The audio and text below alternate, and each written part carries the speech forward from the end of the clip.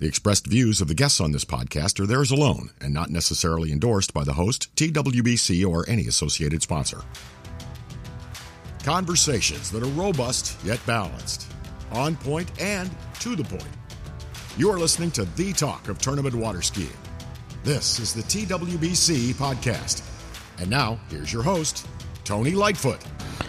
Well, greetings one and all, and welcome to this latest edition of the TWBC podcast. I'm the aforementioned Tony Lightfoot, and thanking you for your support in listening to this latest episode, which features the current World Women's Trick Champion. It is none other than Anna Gay. How are you doing? Good, Tony. How are you? I'm doing pretty good. Let me see if I can try and give you levels a little bit of a spike. Does that sound a little better? I don't know, you tell me. There we go, that's perfect. Okay. All right, then we've got that situated in a little technical snafu there, but that's all well and good.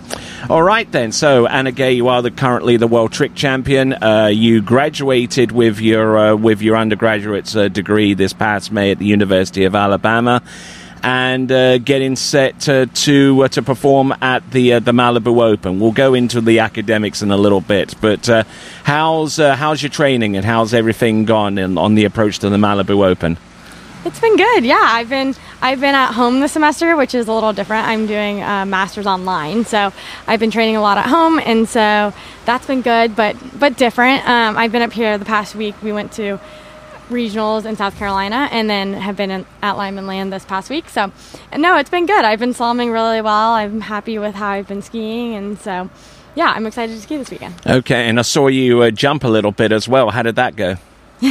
Yes, jump has been slow, but yes, it's going better. I'm practicing a lot more. That's kind of my weakness, is I trick and slalom first and then I jump last, and so if I'm just too tired, it just gets pushed to the next day. And this year I've just been slow starting to jump, and just started jumping really right before U.S. Nationals. So wow, a little late into the season, but no, it's been going well. Excellent stuff. And you're originally from Winter Garden, right, in Central Florida? Mm-hmm. And I'll ask you the same question that I asked Brooke in the previous podcast. That, you know, the transition from going from Central Florida Winter Garden to Tuscaloosa, which is the quintessential college town. It's been 4 years since you set foot on that campus, but how's your experience been in what is quintessentially a college town, so to speak? I've loved my time at UA. The University of Alabama is incredible. It's an incredible campus, which I'm sure you've gotten to see since you've been here. Uh-huh. It is like the greatest school. It's got the coolest atmosphere. We've got the greatest ski lake of all time to ski at. I mean, It's really a mixture of the best of both worlds, and so it's been great. I have loved my time here. I would do it all over again. I miss it. I miss now that I'm doing school at home, I miss being up here, but I love being able to come up for weeks at a time to ski with the team. And you mentioned Lymanland. You got to ski out here on a fairly frequent basis, obviously, in all three events, including jump. Yep. But you also spent a lot of time with your own boat on the river that kind of splits right down the middle of Tuscaloosa. Tell us about those experiences. Yeah, no, that was awesome. I have really, really good memories from being on the river as well. Me and Dan Green and Taylor Rothwell and Zach Montalban, we spent a lot of time on that river tricking. My parents brought us up at 200, which was very generous of them. And so we launched the boat about half a mile off campus, and we'd ski on the rivers early in the morning before classes, and just spend a lot of time on a trick ski, and then head out to Lyman's in the afternoon, and it was so much fun. Because tricking or training on that kind of atmosphere with like a nice wide river, you know, it kind of messes a little bit with your depth perception.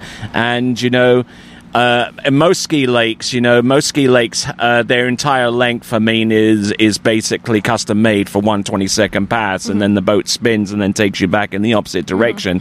But put in like pass after pass after pass, back to back to back to back. That was probably a little bit weird for you to adjust to, right? Yeah, I mean, certainly good practice. The river is not perfect. Lymanland is absolutely perfect. So it was good practice. I mean, the wakes are massive out there. We practice at every different speed you can imagine. I mean, there's a pretty strong current most of the time. So that must have been good for Moomba, right? It's very good practice for Moomba. Yeah, it was really, really good. Yeah, I mean, so it was just different. The current's different. It's super deep. The width is different. There's a seawall right in front of school, but then you also get like kids from campus watching, and it's really just a different environment, but it's really fun. We loved it. And yeah, I mean, as far as practice goes, you get lots of endurance practice, that's for sure. I bet you get a lot of people watching get a lot of people watching from the bridge as well. That goes from one side of Tuscaloosa to the other, right? Yep, there's like 2 bridges, and so we ski like bridge to bridge, which I don't know, a couple miles apart. But yeah, we go from bridge to bridge. And so like really we spin, I would say I would do a trick set and go all the way down, spin one time and come all the way back. And by so that time you're done. And it's exhausting and it's fun, but it's definitely hard. You're used to spinning and like, I don't know, spinning for some reason, you get a good break when you spin at the end. And so when you just go straight for a while, it's hard. But no, it was great practice. All right, then. Tell us a little bit more about your experiences at UA, because, I mean, you graduated in May. Your degree was in what? Human environmental science. And you're a realtor. Okay, kind of give us the background as to why you wanted to go with that degree plan and how that kind of segues a little bit into what you currently do now professionally, if there is indeed any kind of connection between those two. I started off with a nursing degree. So that was my original, was nursing. I got into the nursing program the summer of 2020. And so did that up until January. And then with COVID and a lot of the COVID requirements, at the end of the day, it just caused me to be forced out of the program. And so this was like the day before classes started. And so it was very stressful because I'm going into my last semester of college, with my degree totally up in the air, and I worked extremely hard to get to where I was. So just give us an idea, in the last semester, how many hours did you have remaining in order to graduate? Like somewhere between 12, 15 hours, I would say? 2 classes. 2 classes, 2 classes, so 6 hours. Well, so the nursing program's different in that way. So I had 2 classes, but each of those classes were 8 hours. So 16 hours, but 2 classes. So 2 classes, and then I was done. So it was very unfortunate. But I kind of knew that was a potential possibility. And so I very quickly called all my counselors and tried to figure out, okay, now what's my best step? Like, what can I graduate with? I talked to the president of the school, the dean of the nursing program, trying to figure out what I should do. And at the end of the day, figured out that the best course of action for me was to change my major. And the major that I could graduate with the soonest was human environmental science.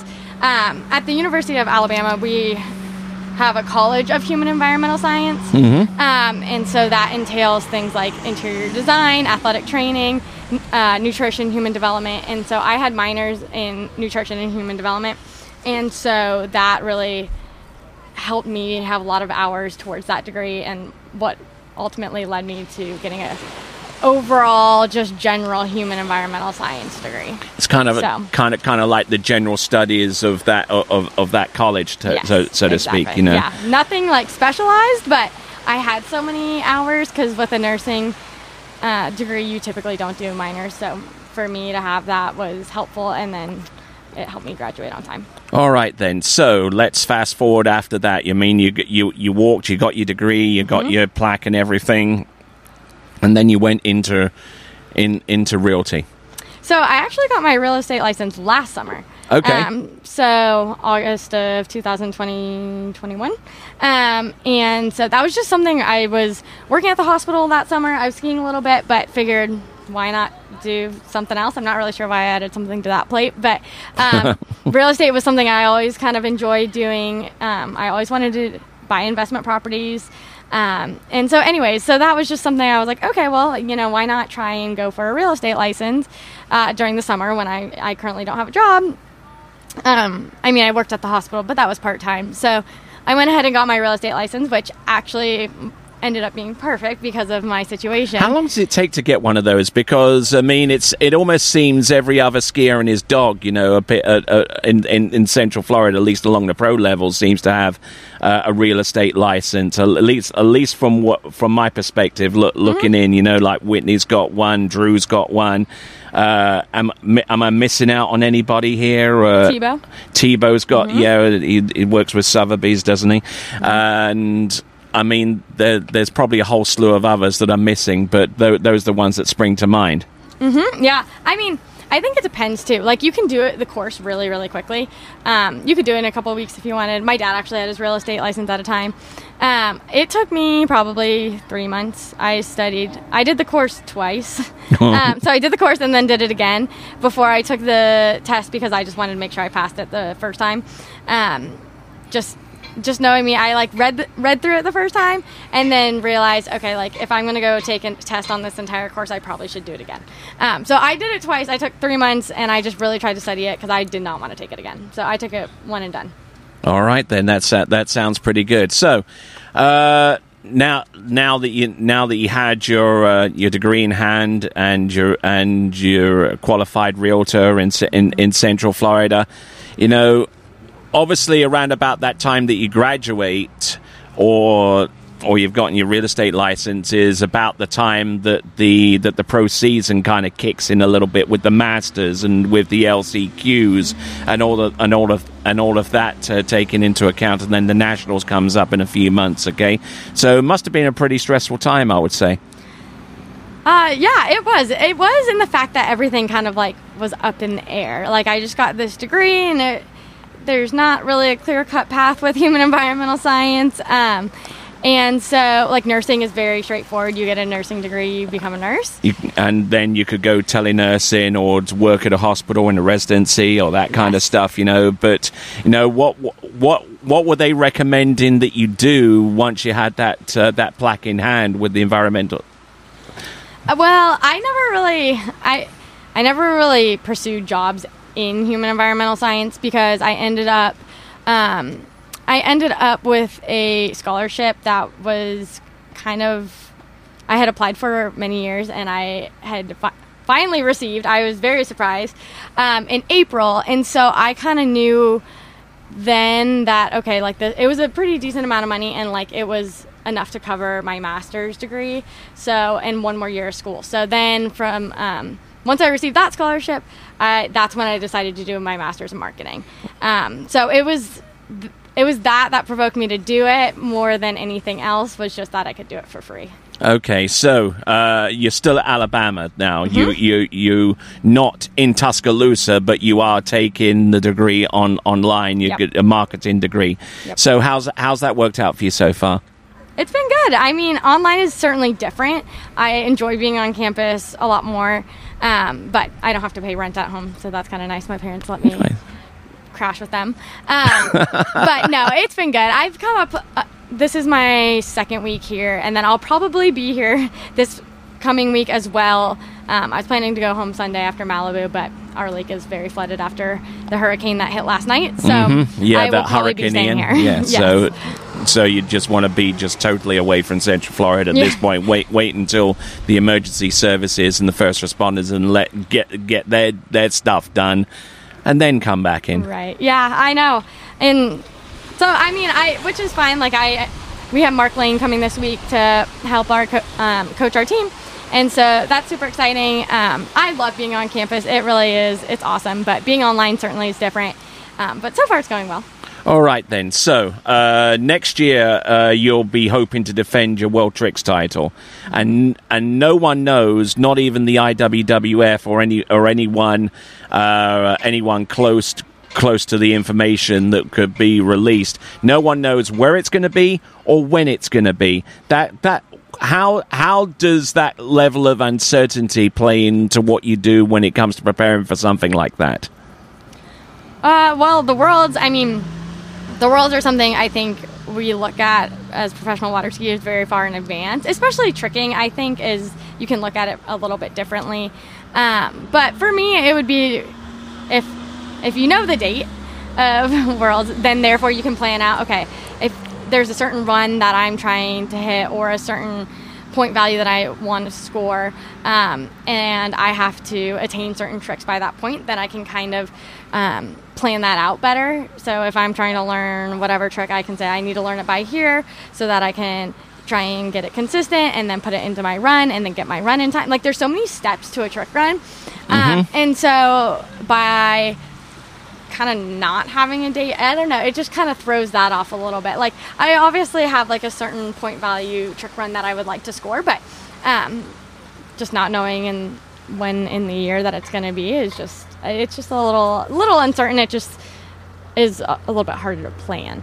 Yeah. But I mean, ultimately, I'm just going to continue to ski all year round. I want to learn new tricks. I want to get a new run put together. What tricks are you eyeing up on? I mean, you've done most of you can do and are consistent on the vast majority of the core tricks that are needed to trick over 10,000 points. Mm-hmm. I mean, the front flips, flip twist, mobs, half jack. You can do all of those, and then obviously you're absolutely super solid on toe tricks, but obviously there is a large increasing pack of skiers in women's tricks. I mean, you've got Janina Bonneman, Janina Meckler by the time most people will probably hear this, Neely Ross, whole bunch of others. Am I missing?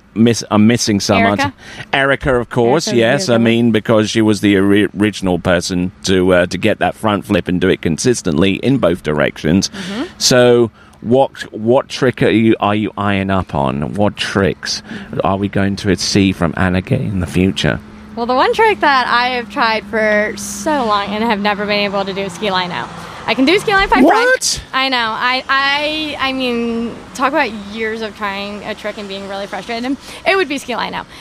Although I finally landed it last week, or maybe it was 2 weeks ago now. And so I try and do one at the end of every set. And it's gotten more consistent. Give us a sense of what that relief was. When you stuck that trick, boom.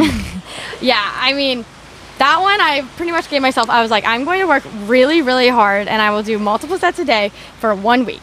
If I do not land it by the end of this week, I give up for a long time. Like, this is just, it to me was ridiculous. I'm like, it doesn't seem that hard, yet the timing of it was really a struggle for me. Just the timing of the pull and pushing with your legs, I just couldn't do it. So that was very much a relief. Because that opens up another trick, the ski line 5 front, right? Ski line 5 back. Because I can do ski line 5 front. You can do the ski line 5 front, but I cannot do ski line 0. You can't do the ski line 0. Nope. Okay. And now I can do the ski line 0 and I can do ski line 5. So the ski line 5 back would be the next one I wanted to do. So I can do ski line 5 front and then ski line 5 back, ski line 0, ski line back. Okay. Not in that order, but maybe not. Those words. Okay, but so I mean that will add up upwards of 1,000 points to what you're doing. Maybe at least 750, right? Yeah, it's mainly it's just being able to do something going that direction off the wake. Like, there's not a whole lot. Ski line 0 just opens up a lot of doors for like ski line 0 and ski line 5 back, because if you're doing those ski line tricks at the end of your run, like, you really need something going from the outside in.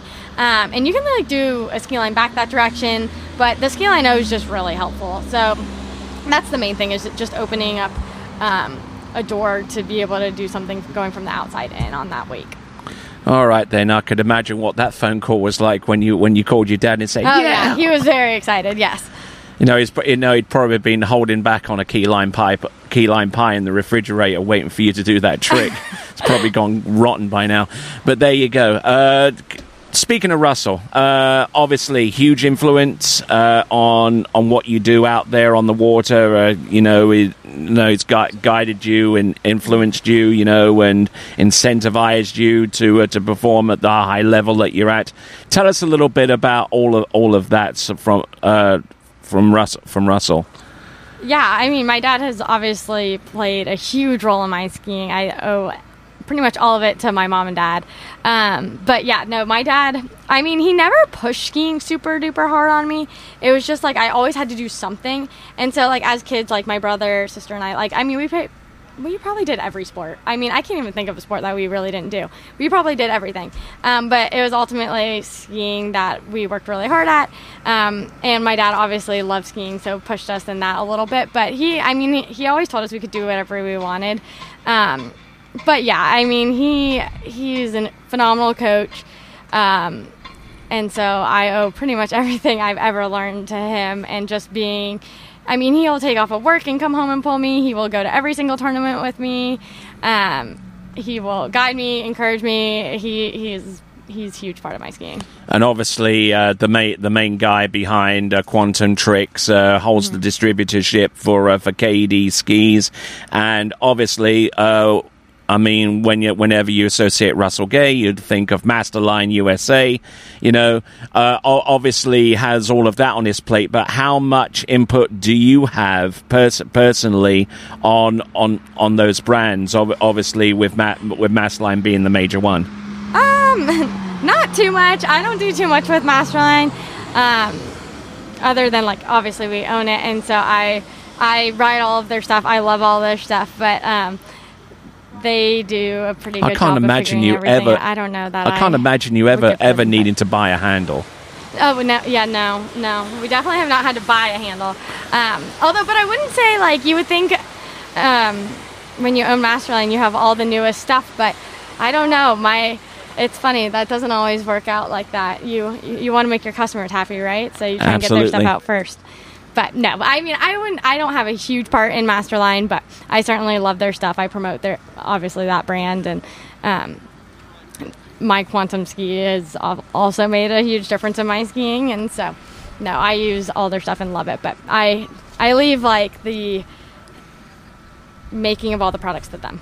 Absolutely. So, and one kind of gets a sense as we kind of like put a bow on this podcast. One gets a sense that trick skiing as a sport within tournament water skiing seems to be achieving a little bit of a revival. I mean, obviously Quantum's out there with the trick skiing, KD skis are out there, but then there are other companies like Good that are producing their trick skis, their brand new ski, the Avalons coming through, and there are at least one or two other manufacturers like Radar produced the Graviton for years, so.